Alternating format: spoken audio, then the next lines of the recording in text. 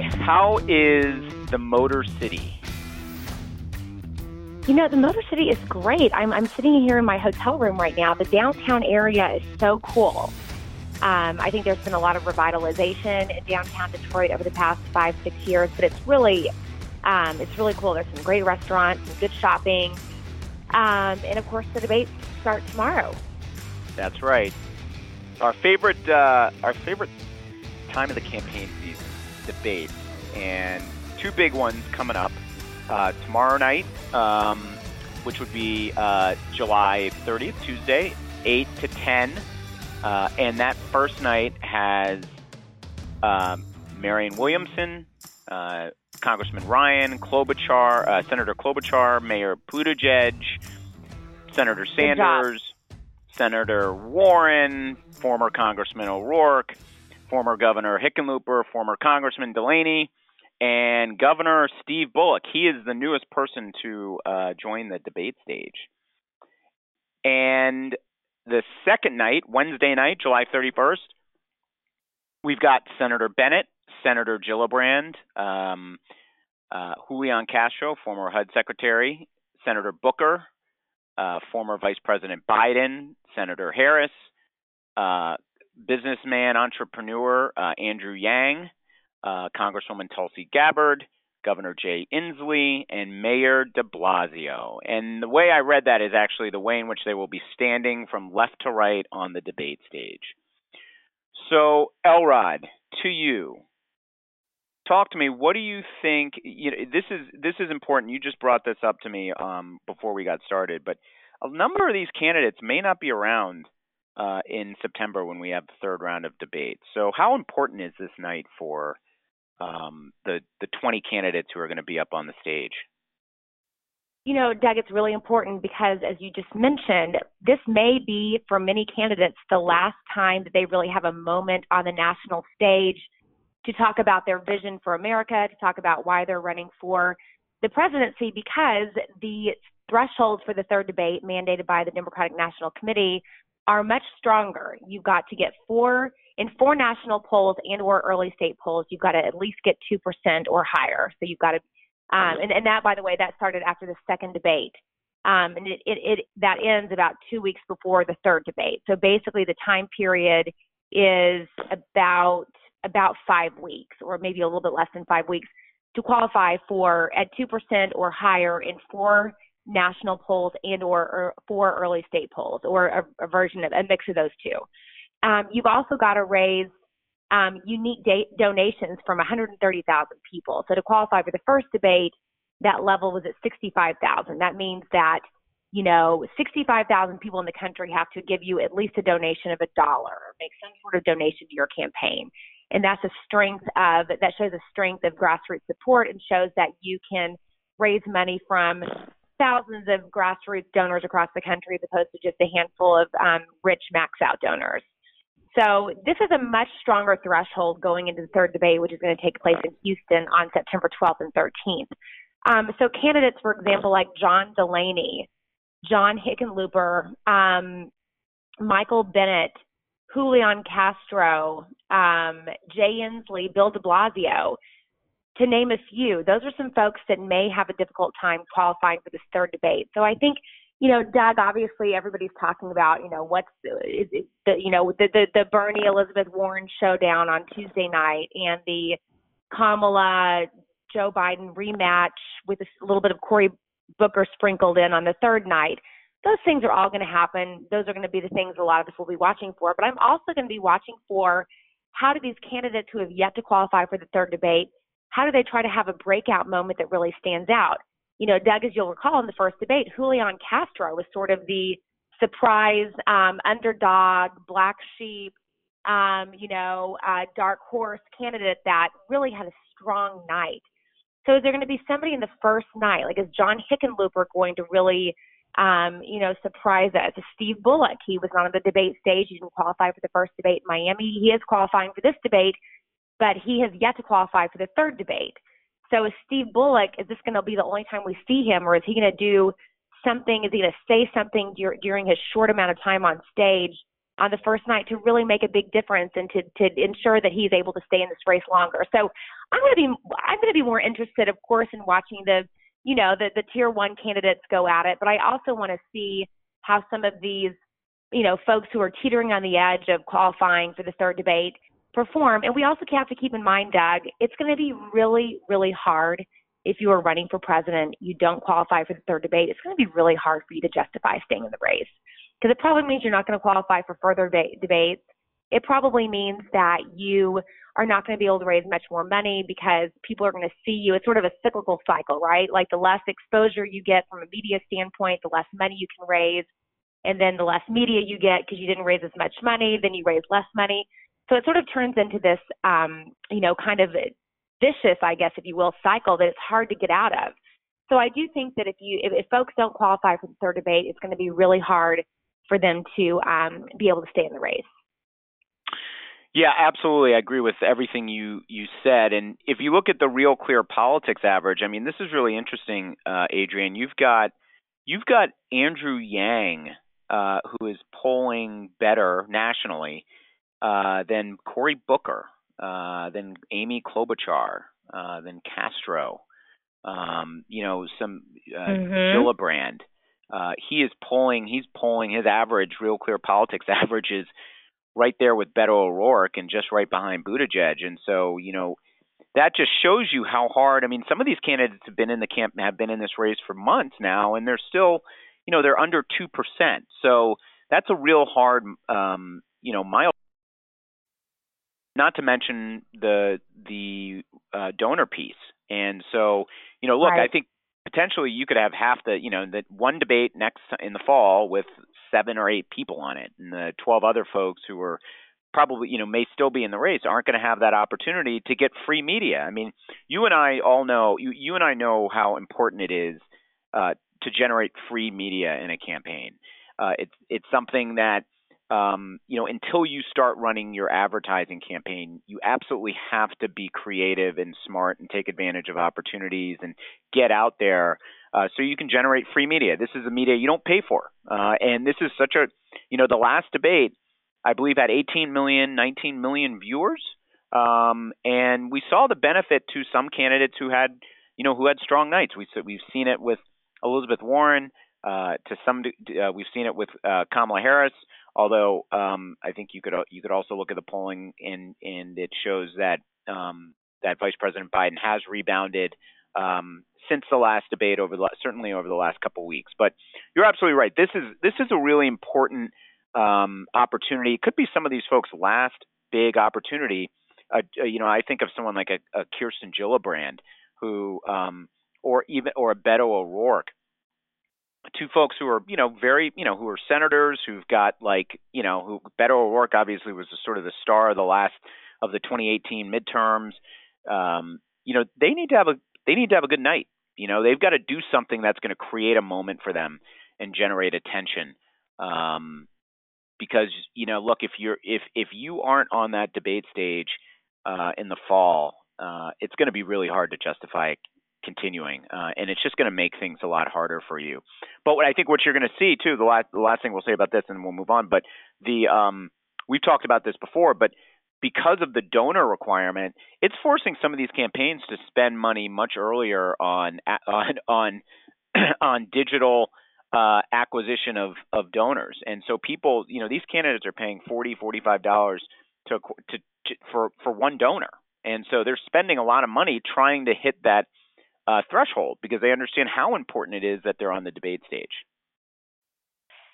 Yeah, that's correct. But I also just want to really quickly on that, not push back. And, obviously that is true that some candidates are paying that much money. But I also think it's important to note that if you are not able to generate grassroots donations without, or let me put it this way, if you have to spend a lot of money in order to generate grassroots donations, then you're probably not going to win the nomination or become the next president of the United States anyway, right?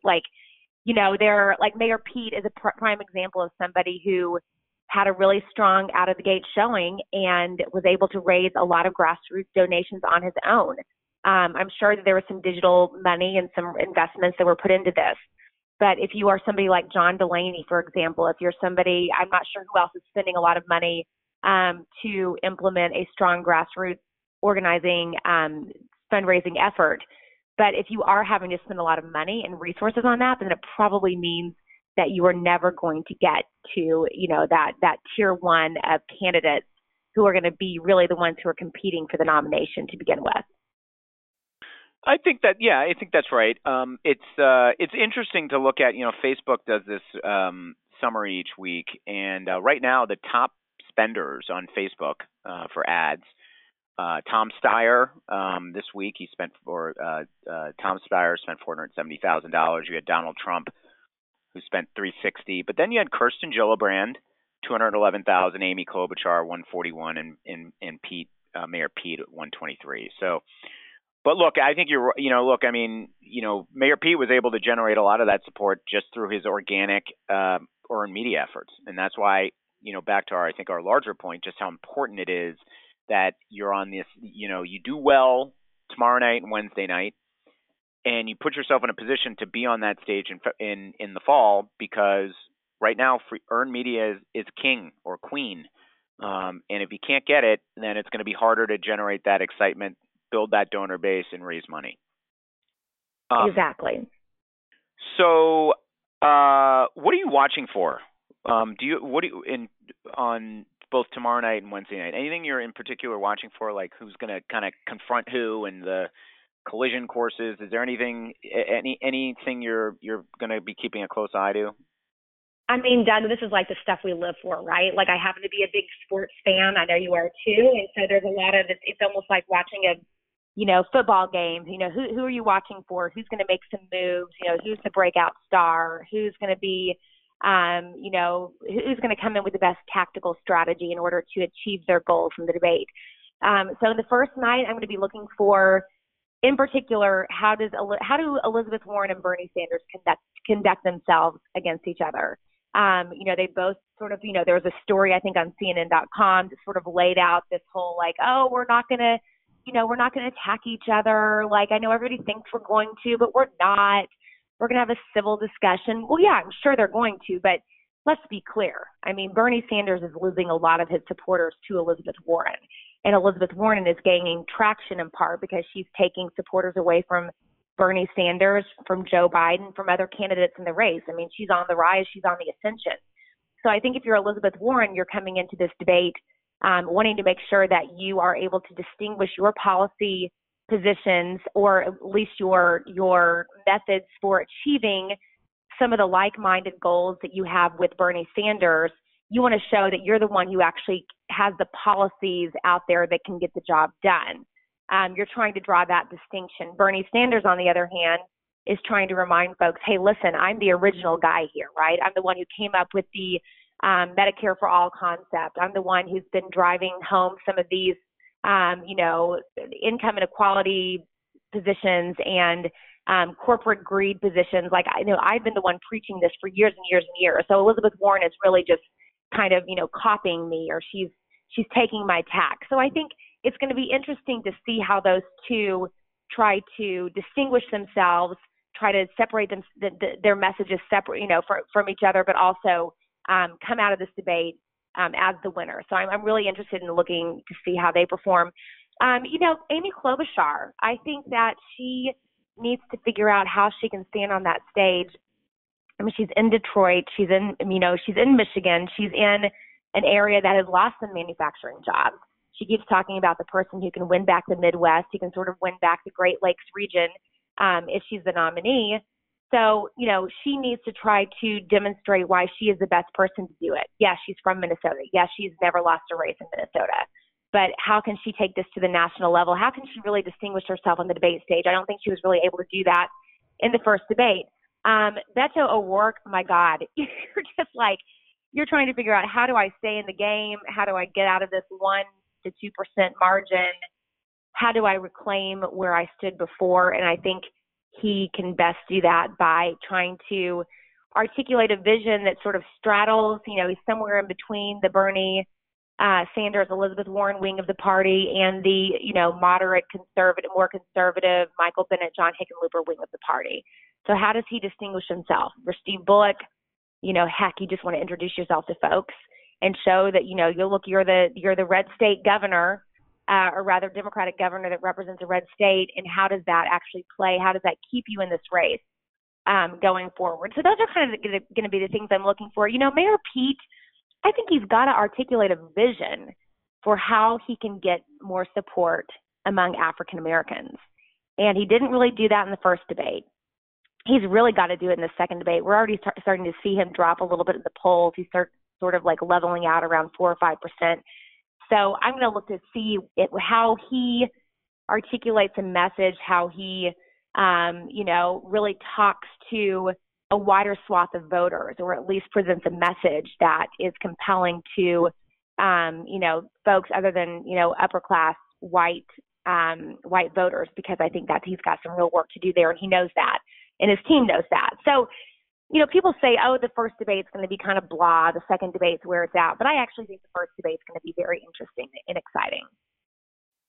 I think there's going to be a lot of fireworks on the first debate, and there are a couple different dynamics that I think are going to be interesting at play.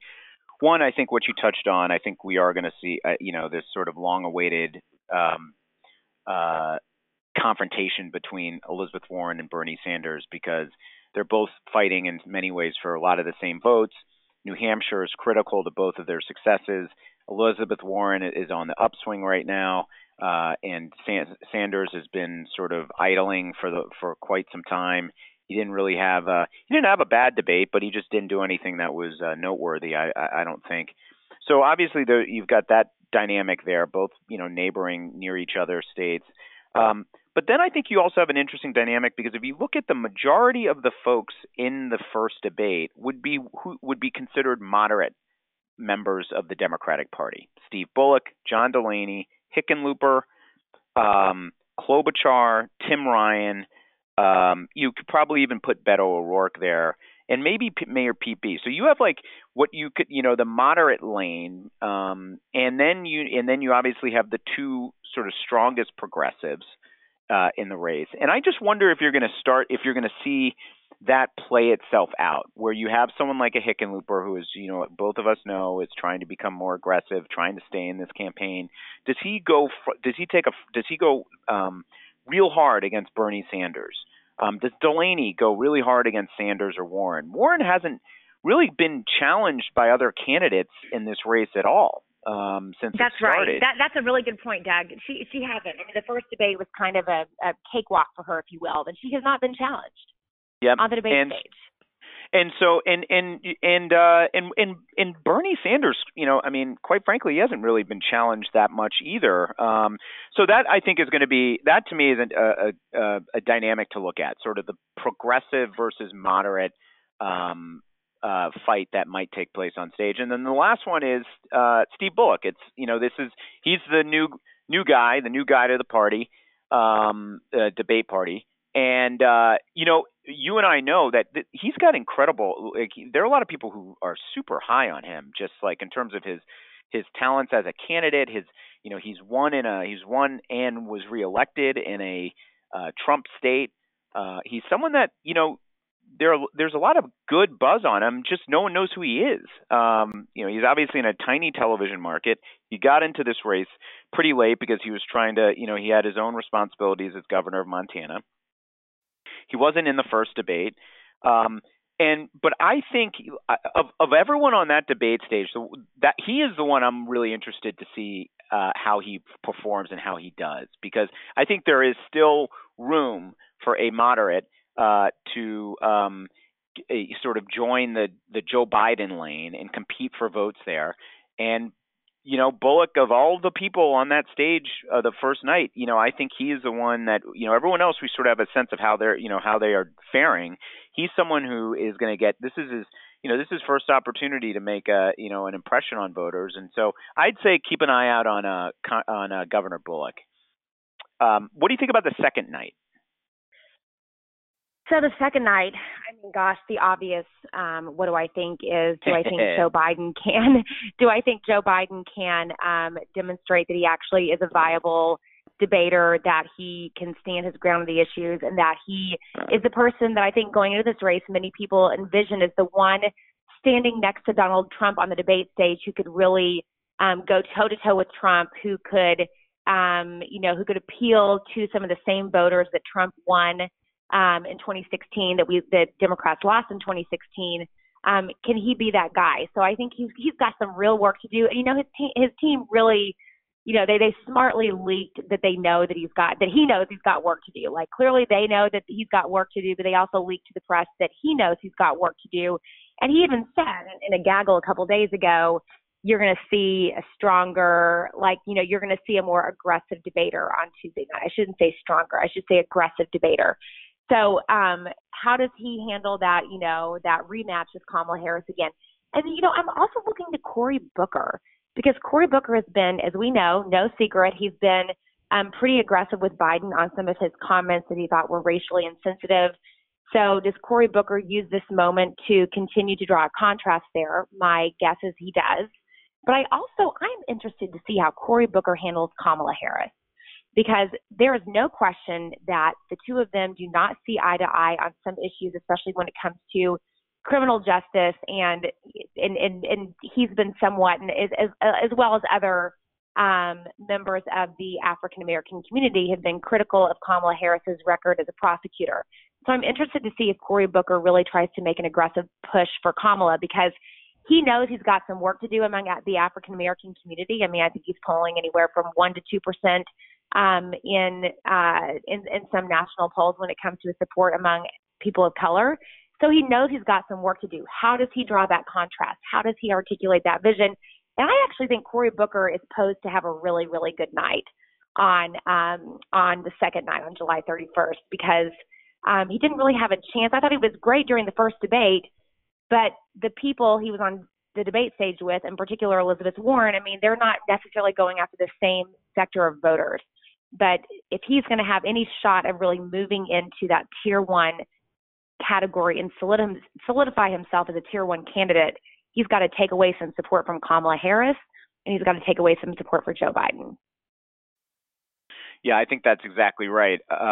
Here's one pairing I think I'm interested to see if it actually happens. But does Tulsi Gabbard go confront and go after Kamala Harris? Because earlier this week there was Gabbard said that Harris was not qualified to be president, and I just wonder if we start seeing people focusing on Harris as much as they're maybe focusing on Joe Biden. I fully expect Joe Biden to have to deal with a bunch of different people coming after him, including Cory Booker, and also Bill de Blasio. We saw him in the first series of the debates, and he was pretty aggressive. And I wouldn't be surprised if de Blasio focuses on both Biden and Kamala Harris, and maybe uses the issue of criminal justice reform as a wedge there to make his case.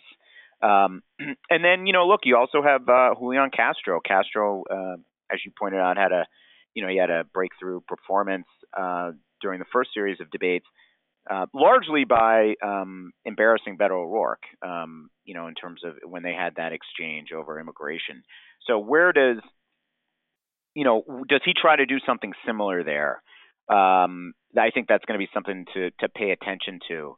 And then, look, you have someone like a Kirsten Gillibrand, again, I think she's sort of in the same position as a Beto O'Rourke, where I think she's got to figure out, she's got to figure out how she creates some sort of moment, in this debate. She wasn't able to do it the first time around. She's struggling right now in terms of, both her polling and her donor, numbers in terms of getting on that debate stage in the fall. But look, everyone's looking at the heavyweight fight between Biden and Harris, the rematch. But I just think don't be surprised if there's some folks who try to disrupt that. And I think you keep an eye on Bill de Blasio. He was pretty feisty and aggressive in those first debates. And you keep an eye on Tulsi Gabbard. I just think she's right now at 1%. She's not that far away from, that magic number of 2. And maybe she feels like, okay, I'm going to focus on Harris here to try to whittle some support away from her. She did that earlier in the week. And then obviously Cory Booker, and does Cory and Biden go, Do they go? Do they go toe to toe? We saw Biden try to preempt that a little bit with a statement by his spokeswoman. So we'll see. I think it's going to be. I am actually more. I think the first night might be more interesting, but obviously the second night, you got that's the sort of the main event people are looking at in the rematch. But it's going to be fun. You're going to have a ringside seat, aren't you, Adrienne? I am. I'm very excited. I'm glad to be here in Detroit. I just want to make a couple observations or a couple points on the points that you just made, because you made some really, really smart points. First of all, Tulsi Gabbard, she goes after Kamala Harris. I'm telling you, that's only going to help Kamala Harris. Like, unless there's some extremely, I don't even know what the issue would be, but I think that Tulsi Gabbard attacking Kamala Harris, because Tulsi Gabbard has such a horrible record as a Democrat that just really, frankly, has not gotten out there. I thought she did well in the first debate. She came across as a very, her tone, her delivery came off strong. But if you just start to look into her record, especially on some of the foreign affairs, foreign policy issues, she is somebody who's very controversial within the Democratic Party. So I think Kamala Harris will be more than prepared to push back, and that will only be to Tulsi's detriment. Something else that I think is important to keep in mind, I actually thought this was a really smart idea from the Kamala Harris campaign. This morning, she put out her own health care plan, her own health care policy. So it was basically her version of Medicare for all, because as we all know, in the first debate, she was a little unclear coming out of that first debate, off that debate stage, where she stood on people being able to keep their own private health insurance. Where does she stand really on single payer? Does she think that people should be able to keep their own private health insurance? And what better way to clarify that than by putting out your own health care plan ahead of the first debate, especially right before the first debate, so that other candidates won't exactly have enough time to study that plan on, before they go on stage. So it's going to be a little bit harder for them to push back if they feel that she said something that was not, maybe that was not accurate. So I thought that was very smart. Look, healthcare is one of the, if not the most defining issue of this Democratic primary. That's where candidates have the most difference. Medicare for all versus single payer. Do you get to keep your private health insurance, or does everybody go on to a government-run healthcare system? That's going to be the real debate of this primary. I think we're going to see that play out more this week on the debate stage, but I think it was really smart that she put her plan out on that. Somebody like Kirsten Gillibrand, couldn't agree with you more. She's got to figure out how can she get on that third debate stage? How can she stay in this race? This is a really important moment for her. And I hope that she finds that way. She was the only candidate that I recall who mentioned paid family leave in some way, shape, or form in the first debate, which is such an important issue for especially female voters. And she's so good on the issue. She, is extremely smart, has got a very clear vision, I think, in terms of where she stands and what her platform is on the presidential, the presidential candidate. She just can't seem to break out of that 1% pack. So to your point, Doug, I'm going to be watching her to see, if she's able to have a make or break moment, if she's able to really articulate her vision a little bit more clearly and a little bit more forcefully, so that people see her come off that debate stage and say, you know what, I actually need to give her a donation. I want to see her on that third debate. I want to hear more from Kirsten Gillibrand. I think her voice is important in this race. I think you will have, a lot of folks out there in America who know that this may be the last time that they hear from some of these folks in this type of setting. And this is a big time to raise money when you're coming off that debate stage too. So Kirsten really needs to have a good night. And I hope she does, because I know her personally. I like her a lot. I think her voice is important in this race, and I'd like to see it elevated. I agree completely, and I would say the same thing about New Jersey Senator Cory Booker too. He's a compelling figure. I think if you look at his history, running for mayor the first time, taking on an incumbent mayor of Newark, almost beating him, and then taking on, and this was a machine politician at the time, then taking him on again, winning, and then really, reforming Newark. And he lives in his hometown. He lives in his city. He lives in the inner city, and then he became, a senator, and he's just got such. He's a Rhodes Scholar, went to Stanford, played football. He's got a really just compelling story, and he's also very good on the stump. And I think we've been saying for a while, like, we're just waiting for that moment, from him, because I just feel like it's got to happen at some point. Now, I'm not saying he's going to win the nomination, but I just feel like he's going to get his chance. He's going to catch a wave at some point. And maybe it happens during this first debate or this debate in Detroit. It could be tailor made for him to be successful, given who's on the stage with him. And does he focus on Kamala Harris? You brought up a good question. Maybe he does. Maybe he doesn't. Maybe he tries to shoot at the top and take and look and score some points against Biden. But I think he's, I've said this, you've said this too. I think he's just a super talented candidate and politician, and it is early on still. It's still only July, but I've just been waiting for his moment, for him to have a breakout moment. So, Me too. Should we go over? I can do this real quick. Then maybe we should just tell our listeners just real quickly some of the debate rules, just so they can. They're a little bit different than the first time around. Candidates will now have 60 seconds to answer. They'll have 60 seconds to answer questions from the moderators and 30 seconds for rebuttals. But now they have an opening statement and closing remarks. So they had closing remarks, but they didn't have an opening statement in the first debate. And if a candidate is attacked by name by another candidate, they will be given 30 seconds to respond. And I think this is something that I don't know what your opinion is on this or not, but there will be no more show of hand questions or one word down the line questions. They're getting rid of that. That obviously was an issue for Kamala Harris and a number of other candidates in the first debate. And then a candidate who consistently interrupts will have his or her time reduced, and that happened. I know, there were some candidates who were getting some criticism of that during the first debate. So those are the rules. Some new rules. What do you think about the show of hands question getting axed? I think that was smart, because I think for whatever reason, there seemed to be some confusion around that, and then.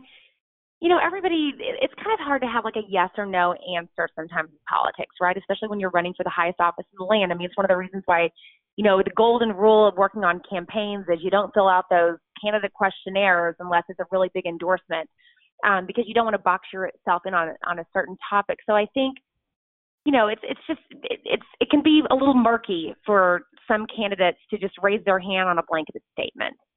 So I actually think it's pretty smart to get rid of it. Yep. Well, Elrod, have a fantastic time in Detroit. You're there for both nights, right? Mm-hmm. And we will be back this week with a post-debate wrap-up show. And until then, I'm Doug Thornell, for my super talented partner in crime, Adrienne Elrod. This has been The Electables, and we'll catch you next time. Thanks, Doug. Thanks, guys.